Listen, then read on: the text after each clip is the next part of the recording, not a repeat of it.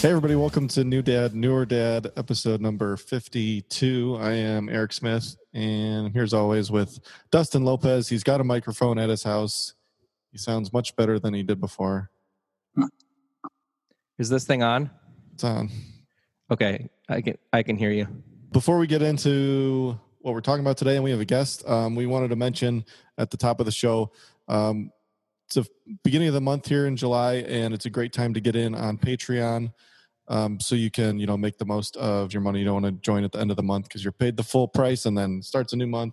So patreon.com, New Dad, Newer Dad, $5 a month. You get access to our Facebook group with a bunch of awesome guys in there, and we're doing live videos on there. We're actually streaming this episode live in there, so they're going to hear it long before you guys hear it. That's it. If you want to support the show, if you want to get some help, with any of your fatherly issues, New Dad, Newer Dad, patreon.com/New Dad, Newer Dad.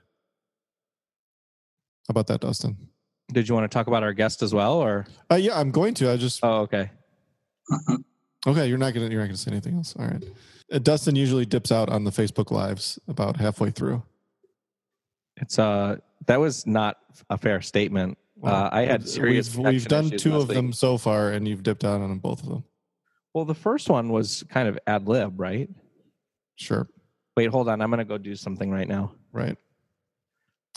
Anyways, we have a guest today. A few weeks ago, we had our episode following the George Floyd incident and, the ensuing protests and everything about that. And, we're two white guys. There's only so much that we can say about it.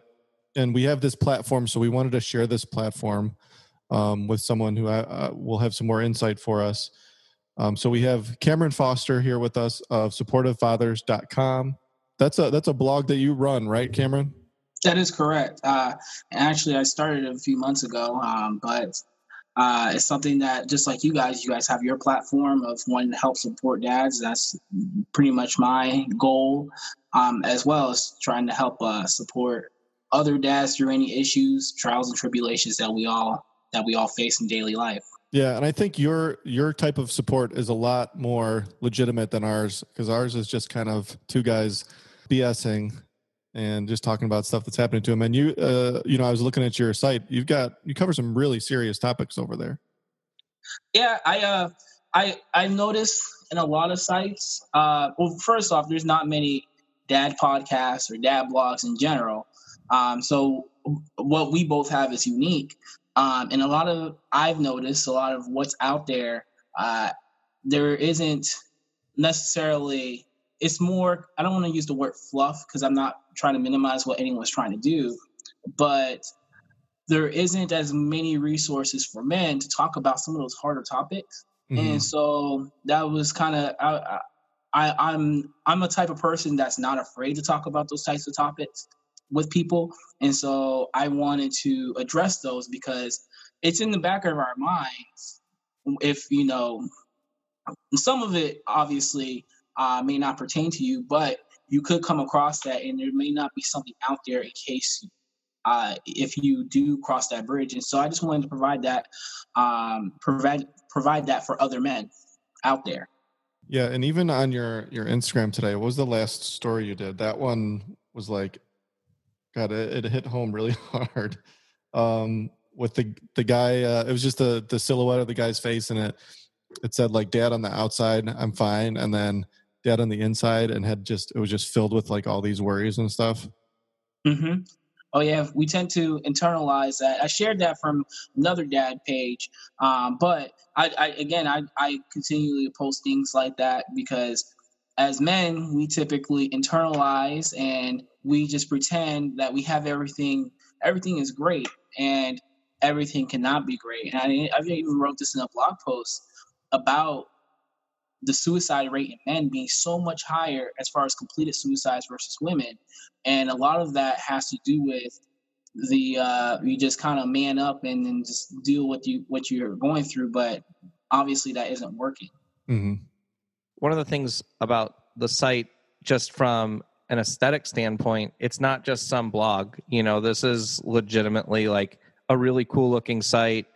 You can easily navigate it.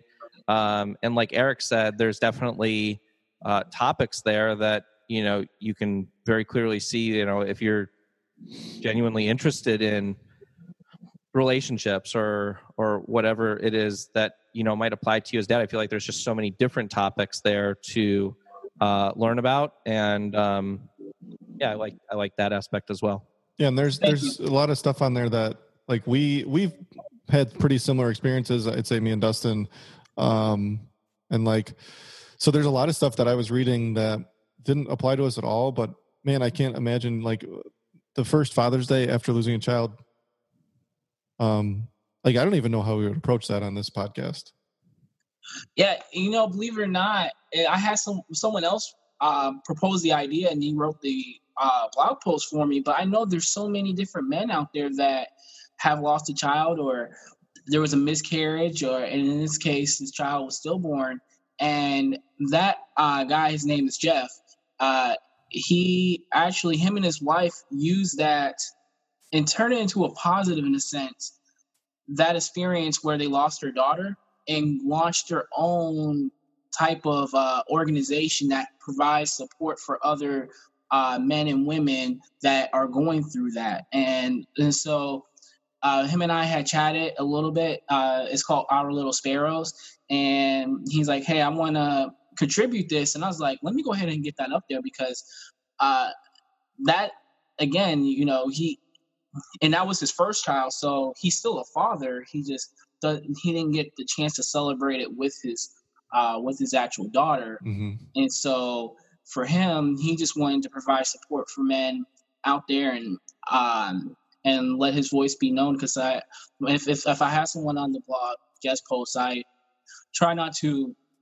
I don't want to take away from their voice, because that's how they see the world, and other men may come across that and they don't know what to do. And so at least I have that out there, mm-hmm.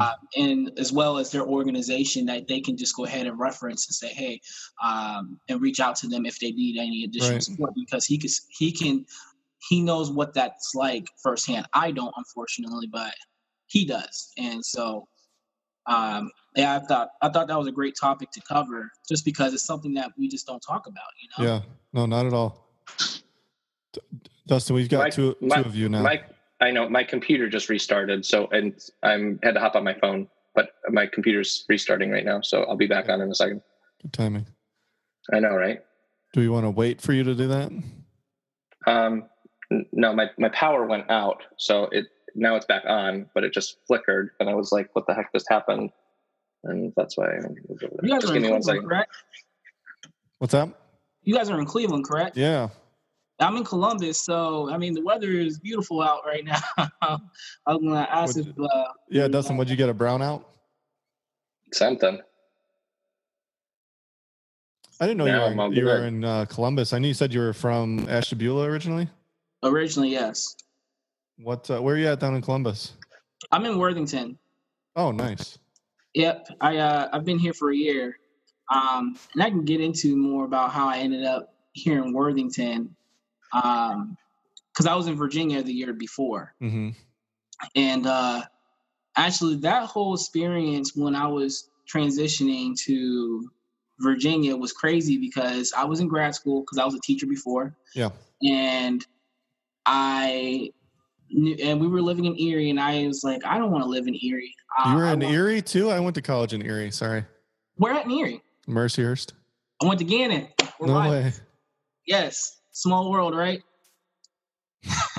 Yeah, you don't want to stay in Erie too long. No.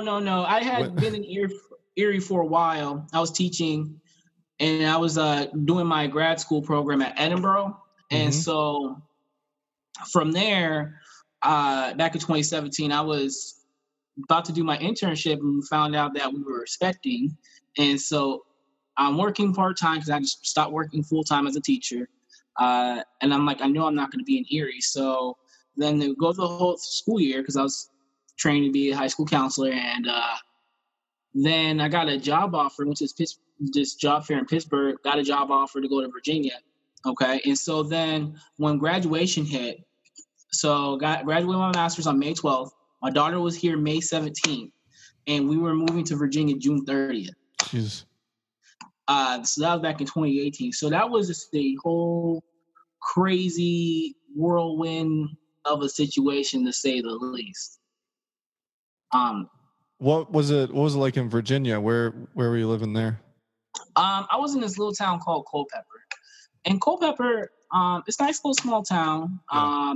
It's interesting because now Culpeper County is about an hour 15 with no traffic from DC. You know, DC traffic is crazy. Yeah. But it's a town that was like probably like 20, 30 years ago was like 2,000 people. Now it's 20,000 people, and it's continuing to grow. And because people keep coming out further and further from DC. And so it's just an interesting place because all the growth, some locals aren't a fan of people moving in just because everything is changing from what they know. Yeah, of course. But for me, I decided I didn't want to be in Culpeper because it was a little bit of a too small townish for me. Asheville's a small town, but I mean, literally everyone knows everything about you. I remember I had told 3 teachers that I was thinking about either coming to Columbus or Atlanta. And next thing you know, I had a parent whose kid wasn't even on my caseload stop me in the parking lot to ask me if I was going to be moving to Columbus. I'm like, you got to be kidding. And if you want to move closer to DC, you know, the cost of living is so high. So, I ended up coming to Columbus last July. So we've been here about a year. Nice. Now you're still a Buckeyes fan. Of course, never left. No matter where I'm at, I always will be. Well, I had a question about the episode that we recorded a few weeks ago. I don't know if you had an opportunity to listen to that. I did. And I just wanted to kind of get your overall thoughts on, you know, how we did, I guess, addressing.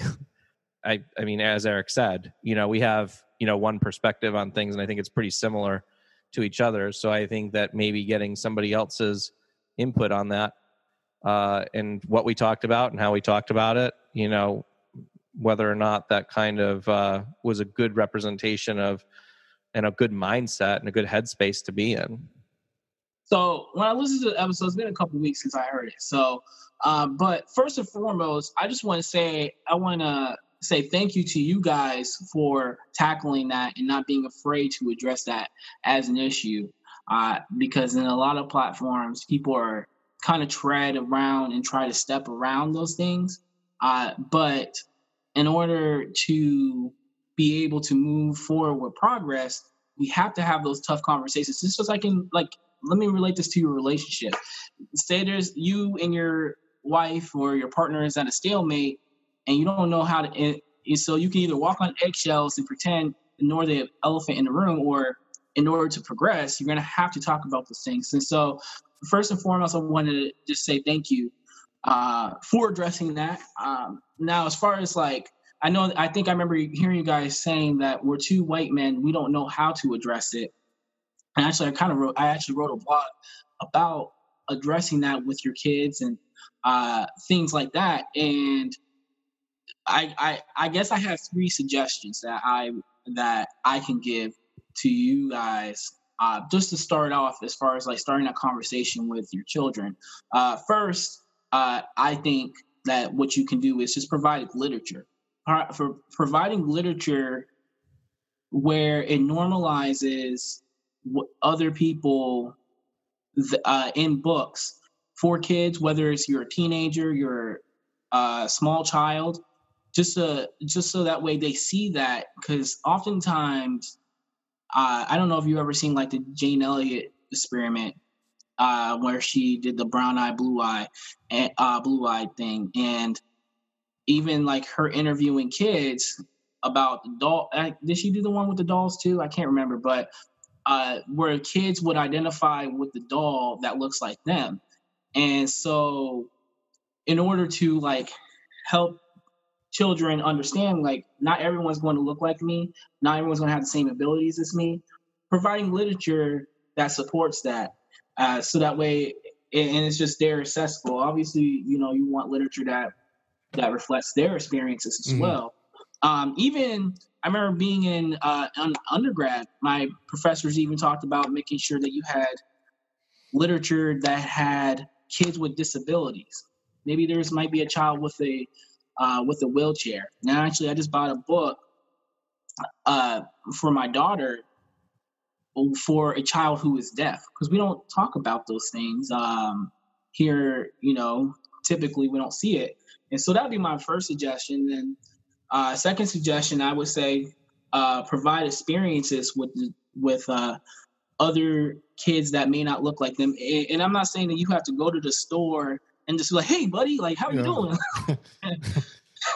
Especially like with the social distancing, but going somewhere, whether it's like, I don't know what kind of activities you plan to have your kids in, but just allowing them to experience what other kids that may not come from the same area. It doesn't even necessarily have to be a race thing, but you guys live in Cleveland. Maybe you might go out to Chardon and go to a playground or something like that. People in Chardon that's from a rural community, so have a little bit of a different mindset than a kid from Cleveland.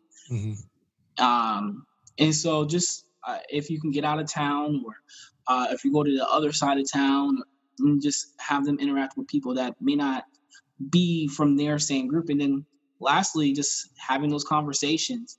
And I have to ask you guys, how comfortable are you with having a conversation about anything that's race related or anything that has surrounding diversity? I know for me, I think that that's why when you were saying like that you were thanking us for like addressing this, because you know these are hard conversations.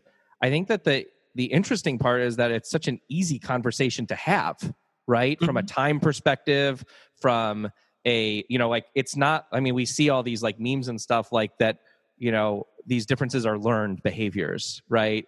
So it's a very easy conversation because they don't have any context as children.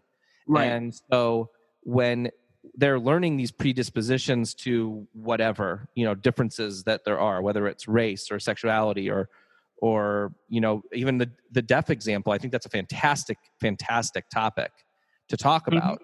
I think these are easy conversations to have, especially like, you know, Mateo, my oldest, like his, you know, we always joke around, Melissa's best friend has a daughter and they're like 2 weeks apart, and we're always like, oh, this is your betrothed, you know, and you know, she's biracial. And so like just that conversation is, you know, so easy to have. Like, yeah, you know, she may look differently than you, but that doesn't mean that she's different than you, you know, and right. It's such an easy conversation to have. I just don't know at what age is like too young. Like I don't know if he can comprehend that right now. So like we can read like board books and we can read storybooks that talk about that, but like his attention span for a book is still so small. Like usually it's still board books and like shorter stories, that it might take another 6 months or a year for him to really kind of get into a mindset of like, okay, now I'm starting to notice these things and I'm retaining the information. So it's like constant reinforcement now. And then eventually I'm hoping that it just kind of sinks in. You know what I mean? I could tell you that I've seen babies that I've been the first Black person they've ever seen. And they're like, some of them are scared. I mean, there's you know, a 9-month-old never seen someone that looked like me, or some of them are very intrigued because like my skin looks different than theirs, and that's okay. Like they'll play with my hands or my fingers. And so I wouldn't necessarily say, well, obviously you're not gonna have a formal conversation with a 9-month-old baby, right? But just that exposure where they're, I use the word conditioned to understand, you know, subconsciously, like not everyone's going to be the same as you, and that's okay. And I even talked about in my blog, if there is something that your child says that maybe remotely someone might consider it not okay to say. So like I've had 4-year-olds that say his skin's brown or something like that, and point out the differences. I've seen instances where a parent is like, shh, shh, like don't talk it. And actually, I would say in those moments, that's actually a learning experience to have that conversation because they don't have any context. Now I will say one time, so at my one, I did when I was in Erie, I did my internship. Are you familiar where Wattsburg and Girard is in Erie? Yeah. Okay, so so a lot of my teaching experience was in Erie. So there's a lot of diversity compared to out in the county, and so when I did my elementary, I went to internship for school counseling out in Girard. It was a very interesting experience because I would see I see fourth grade girls. First, before I tell you this, the context of the school, there's one black teacher in the entire school, and out of 650 students, I remember counting, there were probably 8 black students, but they were biracial, so they were lighter skinned than me. So I was the darkest person in the building. And I remember seeing little fourth grade girls walking by, and I could hear them, oh my gosh, there's a black man. Or I had a second grader who actually happened to be one of the teacher's sons that said, he called me over and he asked me if I was Martin Luther King. He didn't mean anything by it, but I know his dad had a conversation with him. But I did have one instance where a girl in kindergarten, and actually I was in the room observing her for the school psychologist. I was doing the time on task analysis, and she was off task because she was obviously not with the group. She was talking to me. She came up to me and said, you have black skin. I'm like, yeah, I do. And she's like, well, my cousin does as well. I'm like, okay. And she's like, well, I don't like that skin color. Ooh. And I'm like, okay, you're kindergarten, and you're already internalizing those types of beliefs. And so that tells me, and I know that in that particular instance with that family, I know there was a lot of issues and things like that. Oh, look at the baby. So adorable.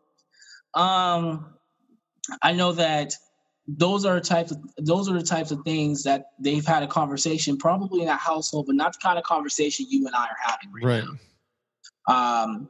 And so again, I mean, I know you wouldn't have a formal conversation with a 1-year-old or anything, but just exposing them to other things, other people, other types of people from a young age, I think will help. So that way it's not foreign to them and they don't know how to react. And then when they make a comment like, hey, you look like Martin Luther King, just have a conversation with them. I wasn't offended by it. Yeah. But I've even had people that, and I knew they didn't mean anything by it. I dated a girl one time. She was from Maine, and her mom said this to me. My mom said it to both myself and my mom. I remember she said she didn't mind her daughter dating a colored boy or something like that. Yeah. And then she said it to my mom. We weren't offended by it because I understood the context because there's like no black people in Maine really. But again, I just had a conversation like, hey, that's a pre-1960s term that you probably shouldn't use because other people may not take it the same way I took it. Right. I remember a specific, maybe I'm giving too much information away here, but I remember a specific incident from when I was little. My grandpa used to use that term a lot. Okay. And so I learned it, and we were at a store here in town and we were checking out, and they had this little box with all these, do you know, like those long clear tubes that have like colored candies in them? Yes. So each one of them had like a person's head on top. Like it was almost like a Pez type deal. So there was like boys and girls, and there was black and white. And somehow I don't know if I was making a joke or what I was doing, but I had to be under 6 years old, I think. Okay. I grabbed the one that was the black boy, and I showed it to my mom, and I go, look, Mom, a little colored boy. And for some reason that stuck with me, but I don't remember ever being like talked to specifically about that other than don't say that. Mm-hmm. which is, there probably should have been a bigger conversation there to explain to me why, I shouldn't be saying that. Right. And I don't know just how to fix the issue. But I just remember being told, hey, quiet, don't say that. Right. Like it was an in the house word almost only. I mean, I would say if that comes up with your child, it doesn't have to be a big production or anything like that. But an extension of that, you could say, I mean, this is just my suggestion. Someone else might give you a different suggestion, like, hey, that's not a term that's nice that we use today. That's not really a nice term. Just like you wouldn't call someone stupid, you're not going to just call someone a colored boy or whatever. That can hurt someone's feelings, or however I'm just ad-libbing right now, but however you want to phrase it, so you at least connect it with the explanation versus just we don't say that, because then if you just say we don't say that, I mean, if you tell a kid not to do something, they're going to find sneakier ways to do something. Right. And I'm not suggesting that your child will do that, but there's a chance. My oldest is 3.5 years old, and I mean he shows no signs of bias whatsoever. Like he loves everybody, runs up to everybody, he screams hello at people walking by the house. My uncle's actually black, so we've spent some time with him. Okay. But yeah, he's been in school with black children, every other race possible. My kids are, I don't know if you knew this, but my kids are biracial as well. So my wife is Asian. So this is something that we've talked about before, that I know they're going to encounter some type of discrimination at some point in their life. Right. I don't know how to approach that, like the correct way to approach that from the perspective of me being, their white dad and not having ever experienced that. Mm-hmm. And I know that they're not going to have it that bad. It's just, I know that there's something is going to happen at some point in their life where someone's going to say something. And then we're going to have that conversation anyways, but we should be having the conversation before that, just talking about differences and stuff and how it's, I don't know. I don't know. Like it, sometimes I'm worried for my sons more than my daughter, because I know that she'll probably have an easier time. Okay. I know for myself, Dusty, look, you want to say something. I was just going to say, I won't interrupt too much, but I just wanted to add in the comment that I think when any child is, that's able to understand, even Mateo at 1.5 is able to, generally speaking, understand most of the things that I'm saying if I explain it, in a simple enough term. But one of the things that, again, just ad-libbing as I'm hearing you guys talk about this, is that when you're presented with when a child is presented with a difference, I think, affirming that the difference is there and that there's nothing wrong with that difference. That's that's why it's very difficult as a white guy to hear about and try to figure out how to help and embrace, Black Lives Matter or anything that's in the topic of discrimination. I mean, I think that the biggest part of it for me is reinforcing not to be discriminatory. It's not that we don't all have differences. We clearly do.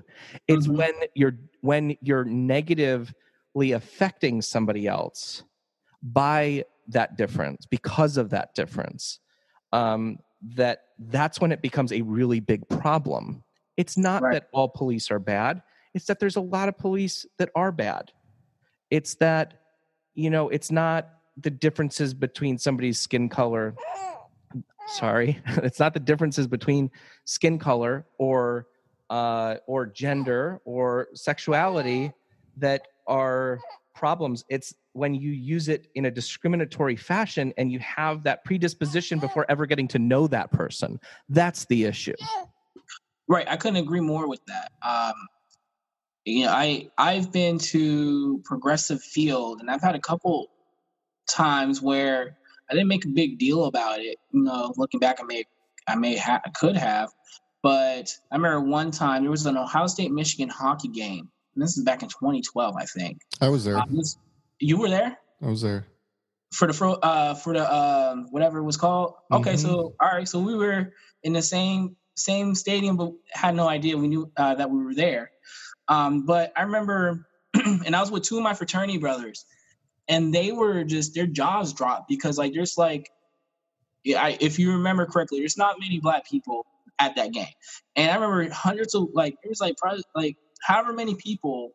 And I'm not trying to exaggerate how many people, but like there was a lot of people there walking through, and guess who got stopped to get searched and asked for their ticket and everything? Oh. Me. I've also had an instance a couple years ago when we had club seats at Progressive Field, and I was with two other black men, and then with some other white people, and when you go to club seats, you have your tickets because it's all you can eat and all that. Well, they let the white people walk through, and of course they had to stop us to make sure that we had our tickets and that we were legit. Like, right. And again, it's so noticeable because like you don't say anything to that person, but you stop us, and someone might say, well, that's so insignificant, but think about the message that you're communicating. Like, you don't belong here. And I've gotten that message in many different. I think you're muted, by the way, Dustin. I'm not trying to talk yet. Okay. I was just shaking my head, yes, because you're so on point. Yeah. Yeah. So I've been in Erie, downtown Erie, and I don't wear hats as much anymore. But I remember I had a snapback hat on. It was probably like 21, 22, and me and my friend who's Mexican both had the same kind of hat on as this one. He was white, and they let him in the club, but they told us we had to go put our hats in the car. It's just like, come on, dude. Like you that wasn't Cell Block, was it? Yeah, actually it was Cell Block. Cell Block closed, by the way. It is, but yeah. It's happened at other bars, but that particular time was Cell Block. And that's what I'm talking about. It's like when you take it to that level of, look, we all have differences, but when you're using it when you're taking notice of a difference and then you're clearly discriminating, that's not a good thing, and it's not acceptable. And that's where, when you talk about awareness and we talk about our kids, generating that awareness in them, we need to make sure that we reinforce the fact that there are differences. Like when you read any of these books, it's about differences, but it's about embracing those differences as, awesome, different kind of qualities. Like, you grew up differently than me. Look, we need to talk to our kids as white men about privilege. That's reality, Mm-hmm. and you need to, as a white guy talking to your son, or I don't know about daughter, I haven't really thought about it.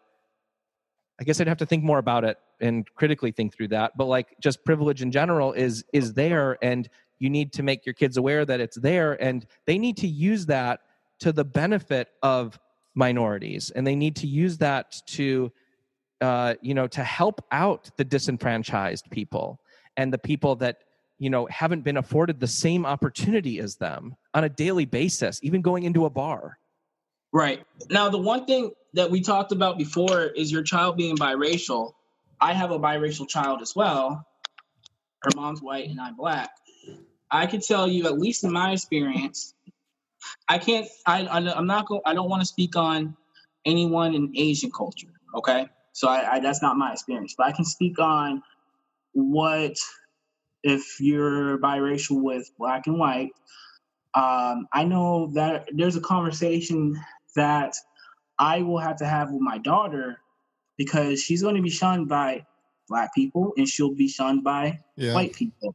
So like from one perspective, as far as like black people, and this might sound crazy, but there are people who will say you're not black enough.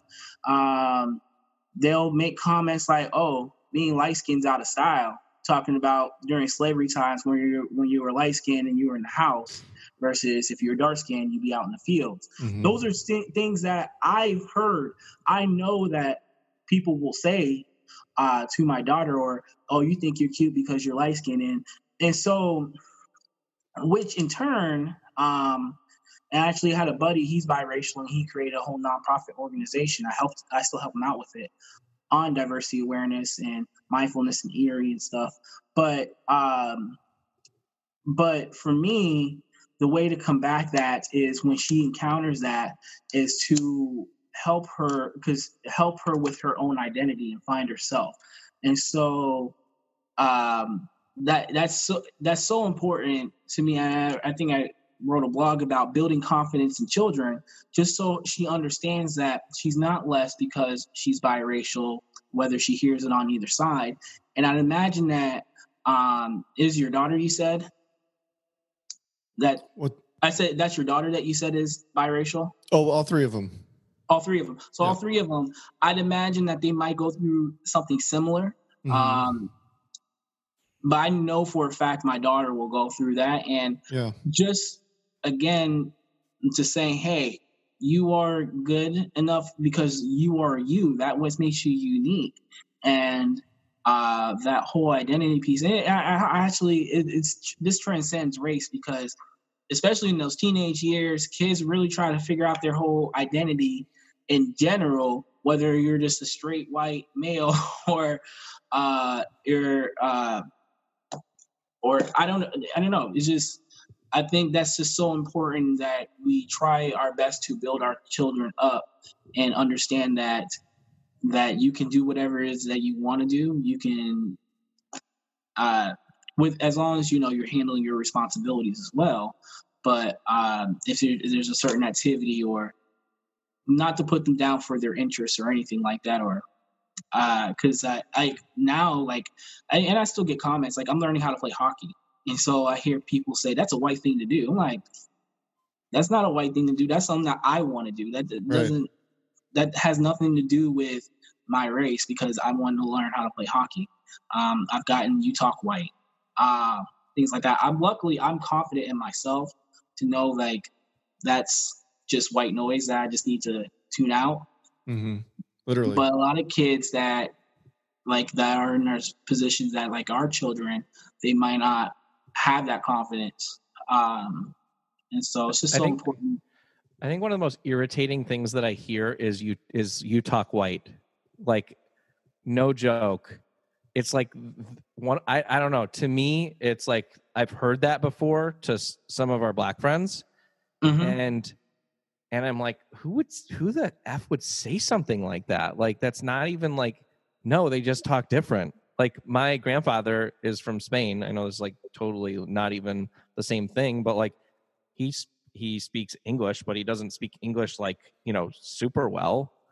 And now that he's like 85, he speaks it even less well, and we give him a hard time about missing words and stuff like that. But it's like, just because you don't talk the same way as somebody else talks, or, you have a different way of saying the word ask, mm-hmm.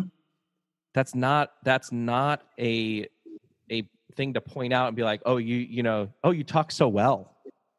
Like, yes, that's so racist, and that's so discriminatory, and you're making a judgment on somebody, and it's a backhanded compliment to begin with, right?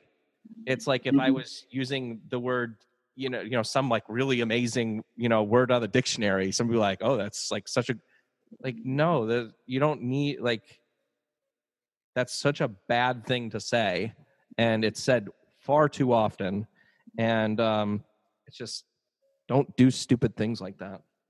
That's just what goes in my brain. Well, I'm glad that you said that, because it's like, who were you comparing me to speaking so well? Right. It's very patronizing. Yeah.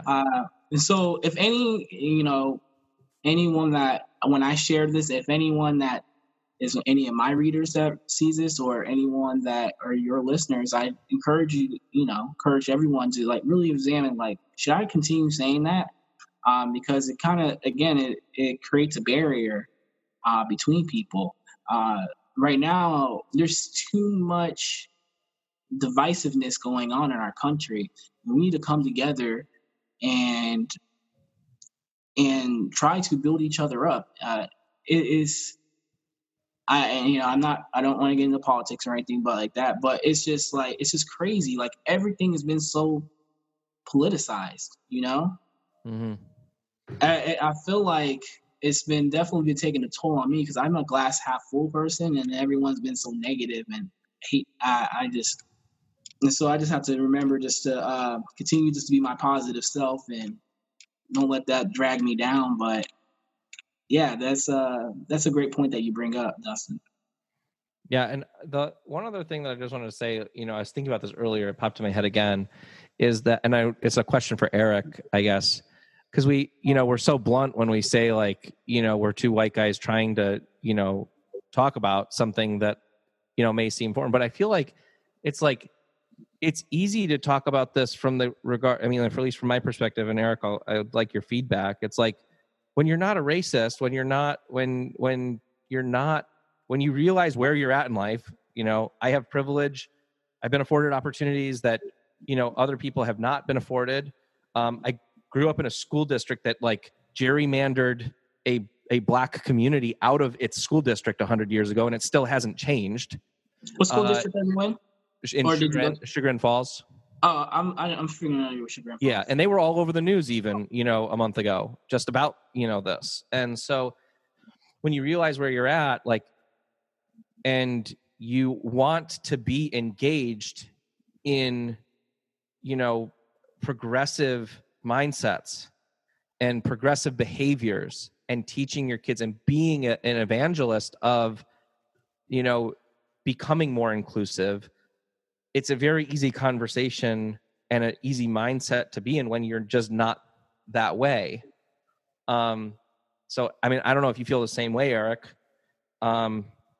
Certainly there are topics that we may not talk about, and somebody might say, oh, like, how could they have said that?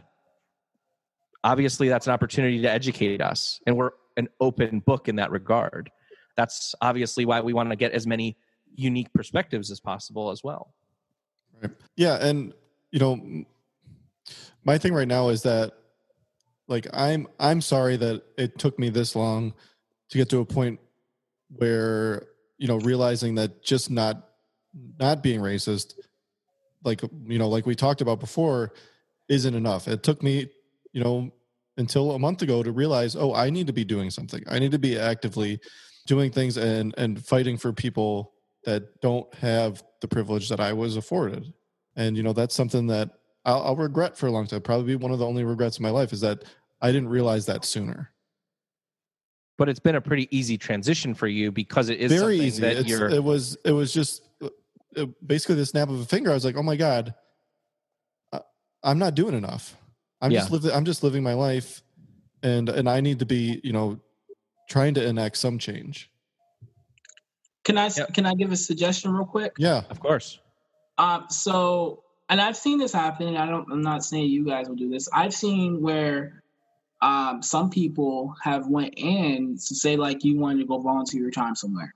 And it doesn't matter it doesn't matter about if it has to do with black students or whoever, and just going, I would say just anything, especially being a counselor myself, go in with the mindset, if you're going to do something, that you can learn something from others as well as you can impart your knowledge on them. Because I've seen people go in and kind of change how they talk, because it's like, and again, it comes across as patronizing, as like, I'm going to save you and I'm going to bring you out of your situation. And that's not, and people will see right through that, and then they'll call you out on that, and you would want to avoid that. And so my suggestion is, when you do something, just come across it as, or go about it as, I'm here with you versus I'm here to save you. So I know as a counselor, my wife and I had that exact conversation a few nights ago, and the premise of the conversation was that, my number one priority is to stomp out and not be tolerant of any sort of discriminatory comments or behaviors, right? I don't want that in my business. I don't want that in my personal life. I don't want to associate with family members that are going to be that way. And that's my number one priority. And that's not I'm going to save you mentality. That's just I'm not going to tolerate that kind of, influence in my children's lives or my own. And I think if everybody took that as their number one priority, we would be far more progressive in a really positive way. And there's no part of the, I'm saving you mentality that you talk about, because it's prevalent, especially right now.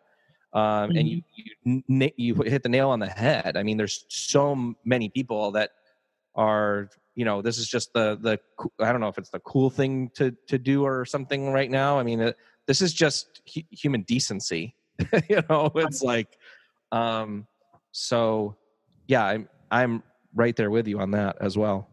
Well, yeah, either that or I'm just doing this just to check off a box to say I did it. Right. Yeah. You don't have to post it on your Instagram to show that you did this thing. Exactly. And that's been something that I've that has frustrated me for a long time on Instagram, is people, or everywhere, is people saying they're doing these things and they're clearly not doing them for the benefit of other people or for them. Like, if you're doing this for yourself to better yourself, you wouldn't need to tell everybody about it. That's how I've been for quite a while now. Just right. Having read like a ton about like Buddhism and stuff like that. That's how I approach things. And like you were saying, I don't want to try and save anybody. I go into everything trying to learn something. I even have it tattooed on my wrist to go into everything with a beginner's mind. I'm not an expert on anything. That's a great quote. I might have to steal that one right there.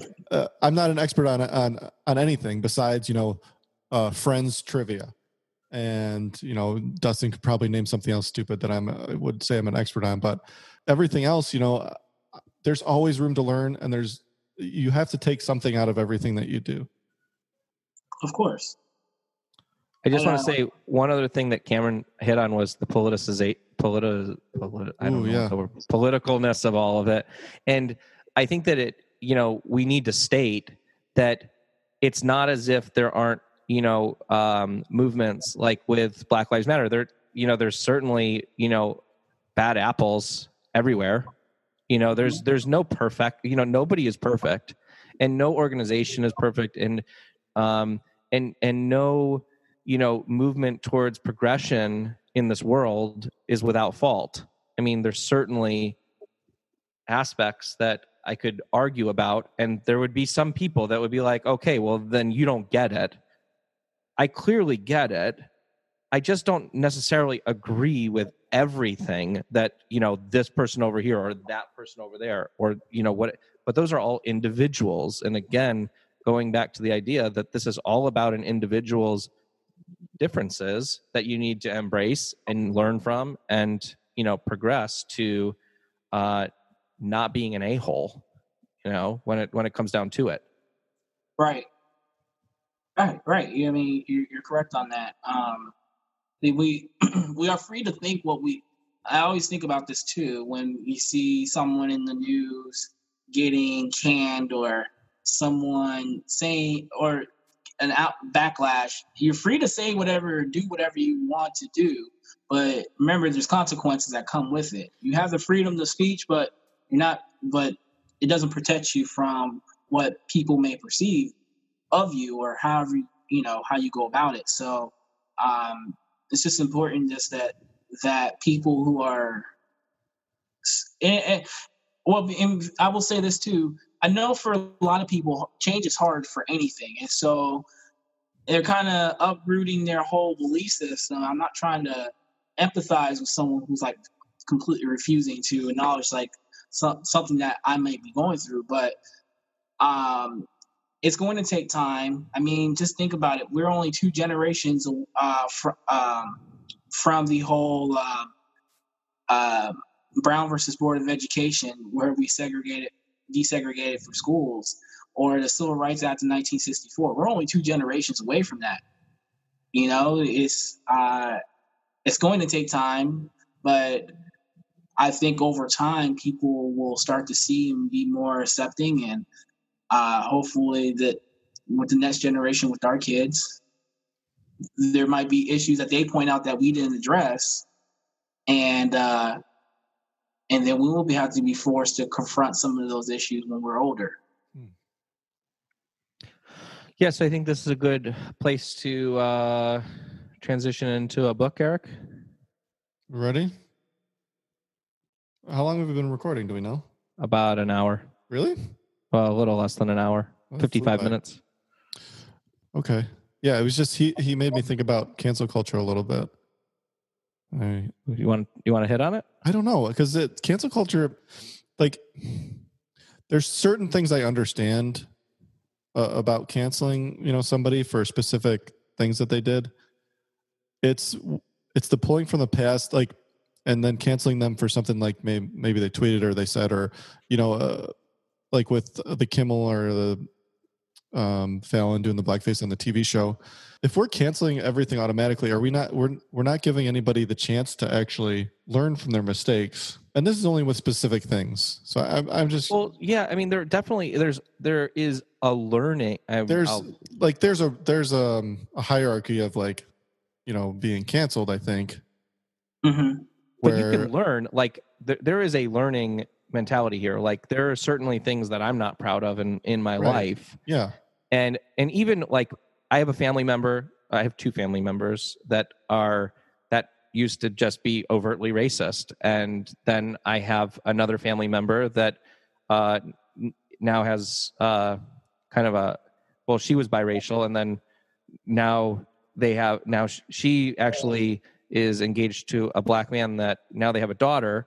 And so those family members have been exposed to things that they haven't been exposed to in the past, and they've learned, and they've certainly had kind of an experience in their life that has made them a lot more critical of themselves in their past. And there's a progression there that they've had that that happens all the time. Yeah. And it just seems like a lot of times we're not even giving people the opportunity to come forward and teach them, or just have the conversations about understanding what they did. And a lot of them probably do understand what they did was wrong at the right. It just seems counterproductive to automatically cancel someone for something that they did, a long time ago, and that they probably have learned from by now and would never do again. I don't know. It's a tangent. I agree with that standpoint, because I can see one thing. I'm not necessarily for cancel culture in the sense that, we found something that, there's been things that someone tweeted when they were 12 years old as a little boy. Everyone's trying to figure themselves out at 12 years old. God, nobody should have Twitter at 12. No. Everybody would be canceled. That's an issue in and of itself. A whole different topic we can cover. But yeah, you're right, though. You're not allowing people the opportunity to show growth. So if you automatically assume that they're guilty for something that they said 20, 30 years ago, and again, we want people to change, but if we're automatically going to cancel you, how can we show that change? Right. You get what I'm saying? Yeah, it's very similar to the example that when we first started recording of, when your 1.5-year-old or your 2-year-old is saying, oh, this person looks differently than me. The response shouldn't be, shh, don't say that. It's, hey, let's talk about that. And let's understand that, yeah, we all look different, but, we're all the same. Mm-hmm. That gives that opportunity for education. And that's where I think that it should be. Unless that person's carrying that through all the way until where they're at, presently in right. their life. So, yeah, it's an interesting topic, Eric. That's one of the downfalls of social media, because people will run with something and then they twist it into a whole different completely thing. Thank God this stuff wasn't around when I was, in grade school, because I was an idiot. Weren't we all? Okay, you ready for a book? I am.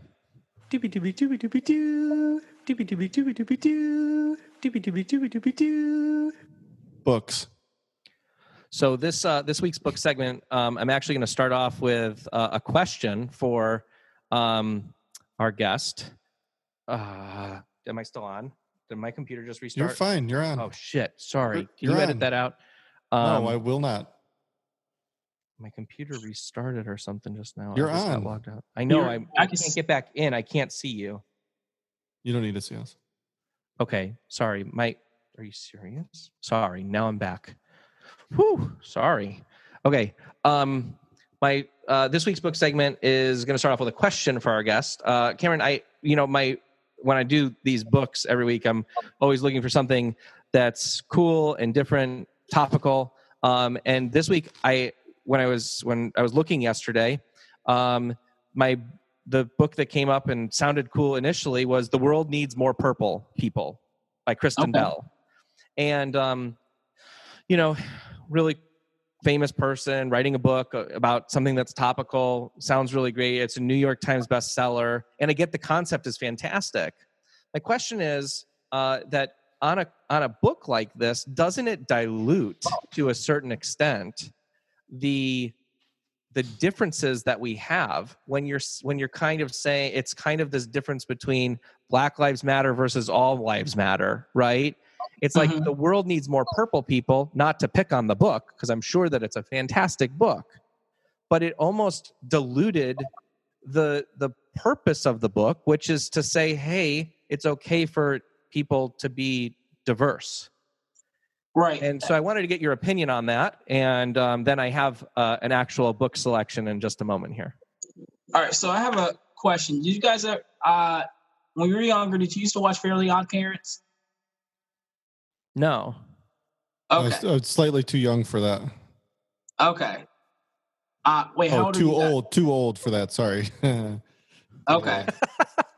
Well, I watched that, and I remember there was an episode where Timmy wishes everybody was the same because there was no differences, and then he was in this gray world and was a blob. I can't remember what book I read in high school. That's basically on the same thing at the moment. And then realized like the differences of everyone. I mean, the sameness of everyone was actually not a good thing, because the thing about celebrating differences is that we can all learn from each other. And so maybe without reading the whole book, just reading from the cover, I can understand, the purpose of someone. Well, I can understand why someone would write that. But again, the differences that we have can help complement different skills, different mindsets, different things. And if we had everyone the same, how can we I would say, how can we progress?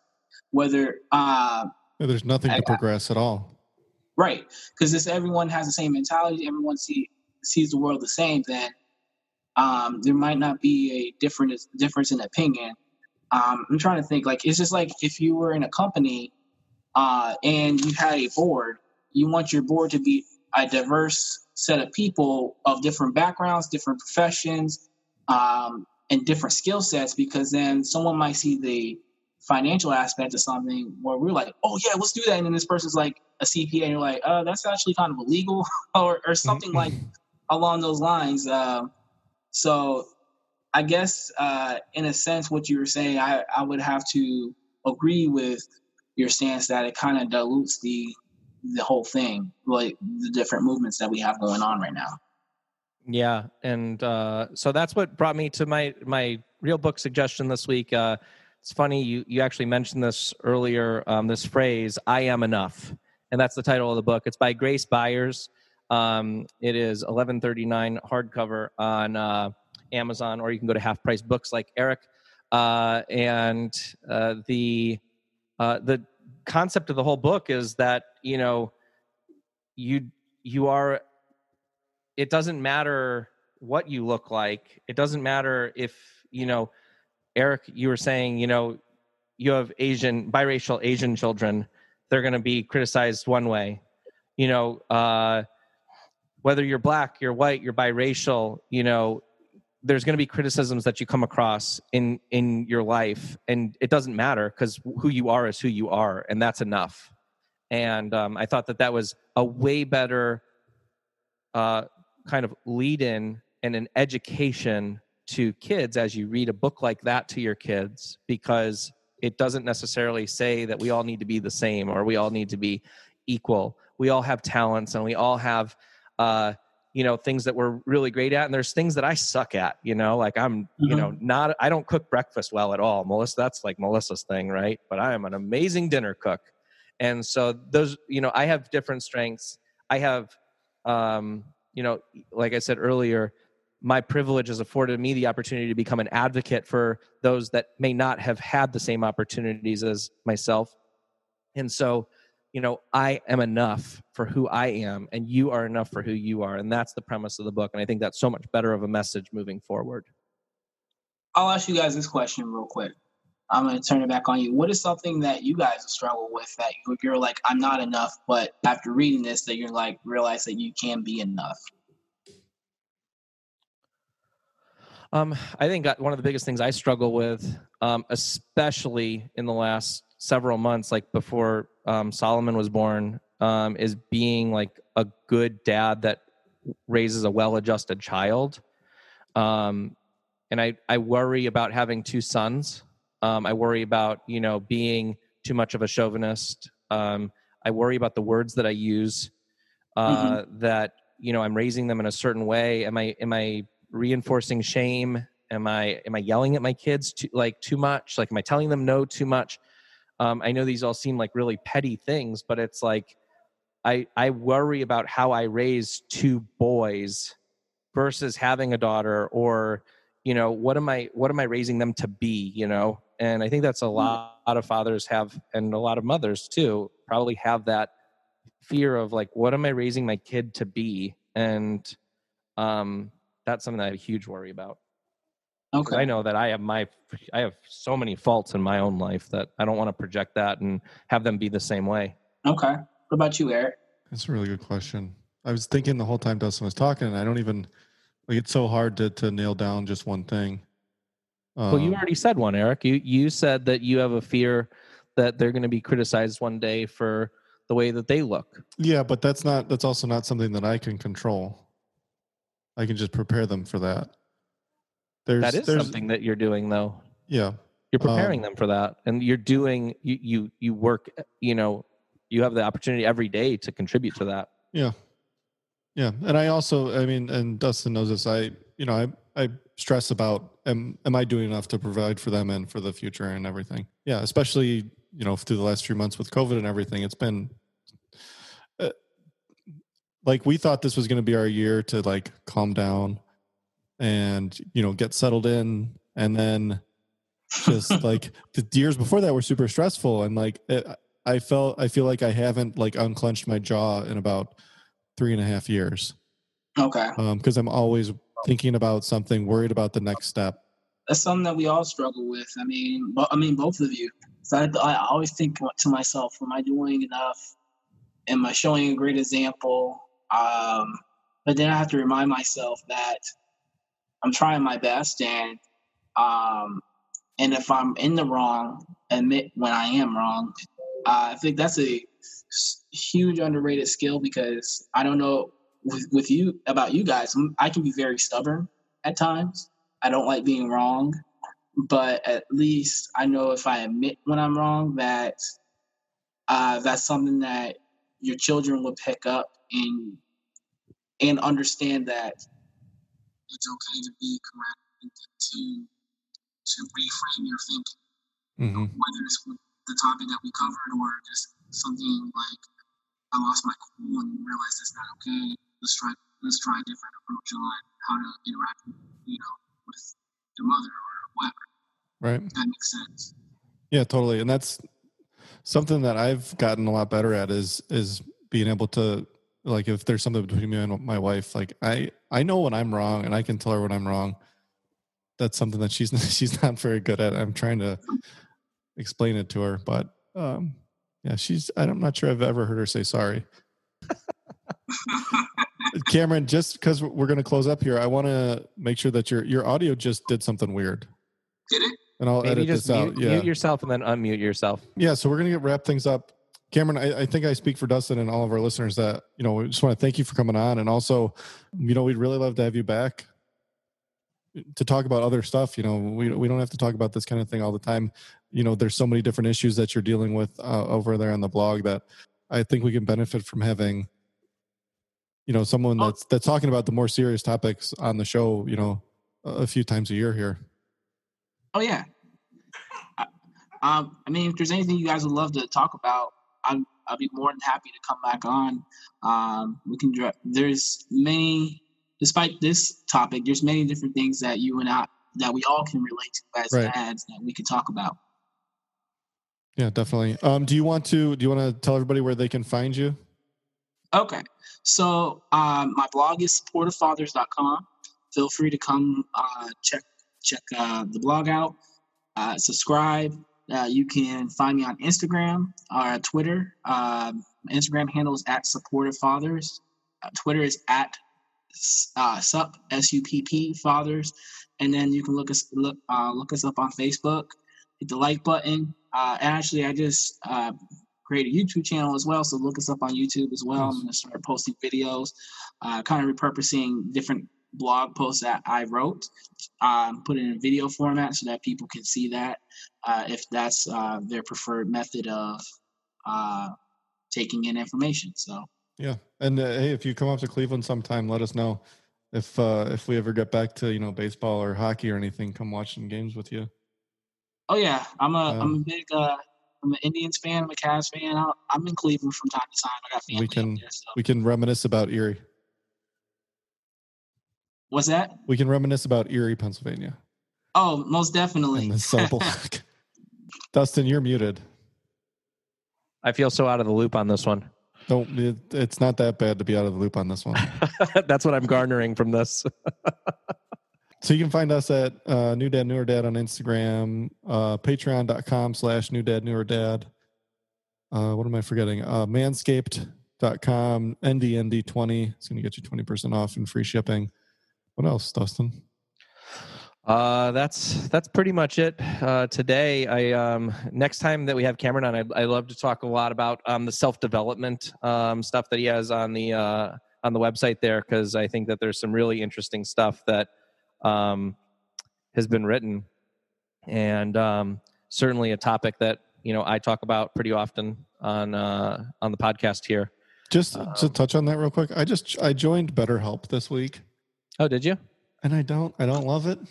Okay, you might want to do Talkspace is also a really good one. She's this person that I got matched up with is like not saying anything. It's like not asking questions, or like I got a "How are you" on Monday, and that was it. Well, I have some suggestions for you offline on that one. All right. Well, I think besides your closeout line, I want to give Cameron the last word here on the podcast. Sure. So, what do you got for us, Cameron? Hit us with some knowledge to leave with. Okay, so here's a quote that I love because we talked about social media and things like that. So there's a quote that I tell my students this all the time as a counselor, and this ties into what Dustin was saying about the book, I Am Enough. So the quote is, stop comparing yourself to someone else's highlight reel. Like what you see on Instagram, what you see on Facebook and all that, those pictures that they post are typically what they want to show the world. And so when we start, we see a lot of anxiety and things build up. When we start saying, oh, why am I not doing what that person's doing? But we don't. Has their own trials and tribulations.